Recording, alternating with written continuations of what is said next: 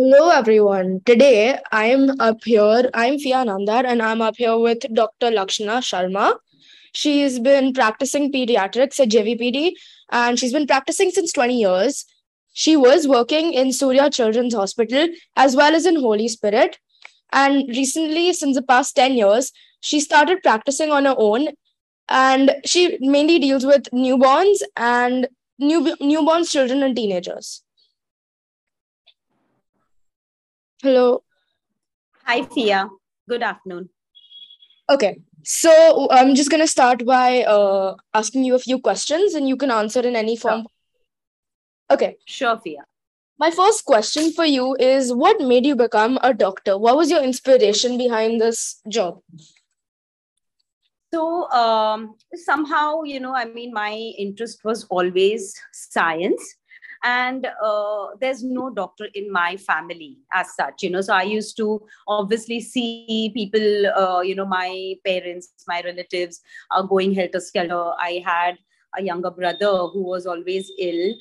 He had congenital heart disease as well, who's no more now. But then that was my major inspiration. But of course, my interest in science per se, made me take up medicine, definitely. Wow, okay, that is a story. um, Yeah. uh, I've heard your husband also does something related to being a doctor. Yes, yes. My husband is a cardiologist. Again, there is no doctor in his family also. He's the first doctor in his family. So both of us have started right from scratch. Oh, No one to look up to. So it's been a struggle, definitely, to come to reach this level. yeah, understandable. Okay, so have you, as a mother of a 17-year-old, observed him to be mentally unstable ever or even a bit down? Yes, definitely. I wouldn't say mentally unstable, but definitely stressed. Right now, all of them. I mean, including I'm sure it's not just the kids, but even all of us. We are all so stressed out in today's world. There are so many things which lead to depression, and where yes, my son is concerned. Definitely, he's in 12th. He has a lot of things on his mind. So at times, I do find him. He is. I wouldn't really name it as unstable, but he is stressed, and that stress can lead to irritability. It can lead to depression. At times, obviously, I mean, every mother goes through, including me. I'm not spared because I'm a pediatrician. We always keep arguing. Everyone. I mean, that's a part and parcel of your life. Yes, definitely, I have seen him go through. But as a mother and as a pediatrician, both together, yes, I do. At times I counsel him, I speak to him. But you know how it is. It's always I mean, as a child, they would respond to someone else better than their own parents when it comes to counseling. So if at all tomorrow, as of now, I haven't really felt the need. But tomorrow, if I do feel that yes, he needs to get over any kind of depression or anything, then I would definitely take him for counseling, which is very, very necessary in today's world for all of us, including me. Definitely. Okay, wow, yeah, I completely agree with that. Counseling actually it's really important for everyone. Even the Yes. counselor needs a counselor. Okay, Right, right. my next question is: Are psychiatry and being a doctor related or unrelated? If you could explain how. Oh, it's very much related, very much, because psychiatry is one of the subjects which we have to go through while doing our MBBS. It is one, if it's a part of your MBBS. So unless you have a degree of a doctor's degree of MBBS, you cannot go ahead with the MD, that is the post graduation in psychiatry. So you need to. People often get confused with psychiatry and psychology. Psychology is not, I mean, you don't need to do a MBBS degree for that. Psychologists is entirely different. Whereas psychiatry, yes, you need a degree of MBBS, and then on you go for the post graduation. Psychologists usually deal with more of behavioral and developmental issues, but they cannot prescribe medicines because they are not doctors. Whereas a psychiatrist deals with more complex conditions, when just the counseling does not help and they need medications for the same, then you have to go to a psychiatrist. So yes, it is definitely related. It is a part and parcel of your MBBS journey. Oh, okay, yeah, I understand that now. Thanks for clearing that. Okay. My next question is, if you saw, like, this is a situation question, if you saw someone crying, and just at the side, like just a stranger who you don't know, what would you do? What would be your first steps of action? Now see, with me, yes, I would definitely go and ask, because in general, I mean, I am a little empathetic person. That's a part of me. If someone's crying, I cannot ignore. If someone has fallen, I cannot ignore, or whatever, whoever. So yes, first thing would be to go and ask what is the reason. But it's not that every time you can deal with that. But if you ask me, will I just pass by? No, I will definitely not. Okay, yeah. Lastly, like, not lastly, I have a few more questions, but what are some Mhm. that can affect the brain, and how do these diseases actually do something to the brain? Sophia, that is a very difficult question which you had asked, because that has a different aspect altogether. There are lots of things, diseases of the brain. Now, brain itself is such a complicated organ that it is difficult to answer this question. Although the major ones, of course, are, to do. If you are asking me to do something which is related to mental health, then yes, there is anxiety, there is depression, there are bipolar disorders, there is an eating disorder, there is something called autism spectrum disease, which is that itself is a different entity altogether, because there are so many types of things in autism spectrum, that the child can be on any one of the spectrum. There is PTSD, post traumatic is a disease. So there are lots of things, and apart from that, of course, as a brain, if you ask me, there are a lot of infective pathologies, something to do with meningitis, somebody who's getting affected, tuberculosis, everything ultimately does affect the brain.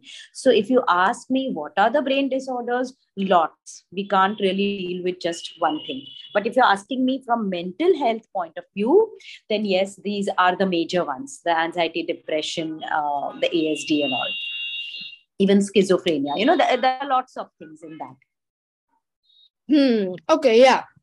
But can a brain disease, from the doctor point of view, not the mental health point of view, can a brain kill someone, or just like completely destroy someone? Okay. So now this question again brings us back to, I said, right? I mean, there are certain things which are more of mental, and some things are more of organic, functional. So Yeah. if at all you have meningitis in the brain, something which has affected the brain meninges due to some fever, high grade fever, when we say that the fever goes in the brain, I mean, that's what is a local way of putting it, like for a layman, then yes, there are chances of deaths if not treated soon.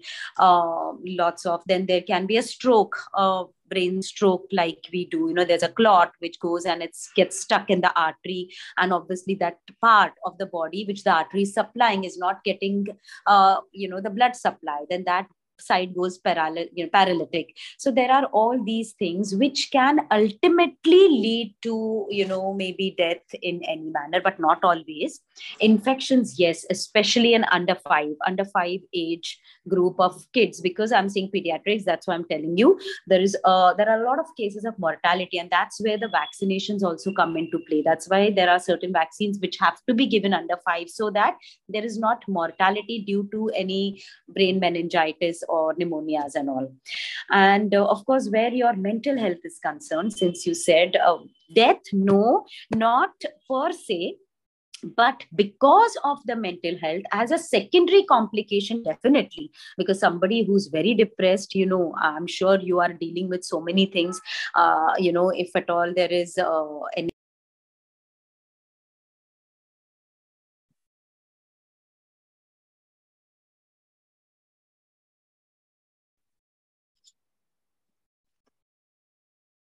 Sorry, I lost you, Fia. There was a call, actually, a patient's call. Sorry, Hello? it's okay. Hello? Hello? Hello? Hello? All right. So good to have you back. The question now for Sorry, I lost you. Yeah. the question now for you is, can you shed some light on the basics about cerebral palsy, which is also a commonly known brain disease? um See, again, cerebral palsy now, yes, initially earlier times it was very, very common. Now, ever since there have been lots of newer inventions and everything, because people have become much more they know how to deal, how to go, because it basically, what happens is, in cerebral palsy, sometimes the babies, they don't get enough blood supply to the brain when they are in the mother's womb, or there is some complication during pregnancy, or it's a premature birth. So there are again lots of cases, causes for cerebral palsy. But now, because of the awareness, most of the mothers do enroll with their obstetricians much earlier, and because of that, they have been able to curb the cerebral palsy cases.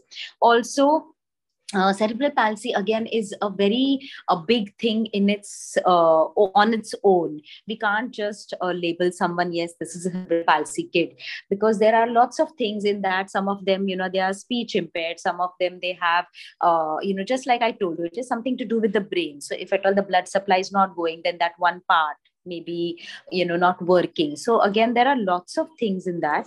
But right now, compared to earlier, there have been a decrease in the cases. But all said and done, cerebral palsy kids, they have a long way to go, because they need not only medication, the parents need a lot of emotional support. They have to support their child in every manner, right from their feeding to their bathing to everything. So there are different types of cerebral palsy, so Hmm. depending on that. Okay, got it, got it. Lastly, my question for you is, as per you, in your opinion, is mental Hmm. health a challenge or a taboo? Oh, definitely a challenge, Fia. Definitely a challenge. It was a taboo earlier. In fact, I'll be very frank with you, even today, when I come across patients and I advise them that, your child needs counseling for whatever it is, a teenage or whatever, there are certain parents who are still considering it a taboo. Earlier times, I remember when we were doing our MBBS, this was some 30 years back, 25, 30 years back. That time it was definitely a taboo. Somebody, if you come to know that he's going for to a psychologist or a psychiatrist, they used to, oh my god, there is something wrong with this person, definitely.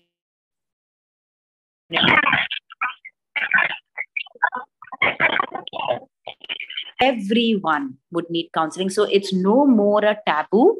It is a challenge. It is definitely a challenge. It's a challenge that you have to make the patients aware, the parents aware, and get them to take their child for counseling. So it's a challenge for me, to somehow convince them that they have to, really, this child needs counseling. And I have seen it makes a lot of difference, and they have been happy, whoever have gone for counseling, because it is something like you are talking to someone, you are releasing yourself of all the issues which you have, which you may not be comfortable speaking to your parents.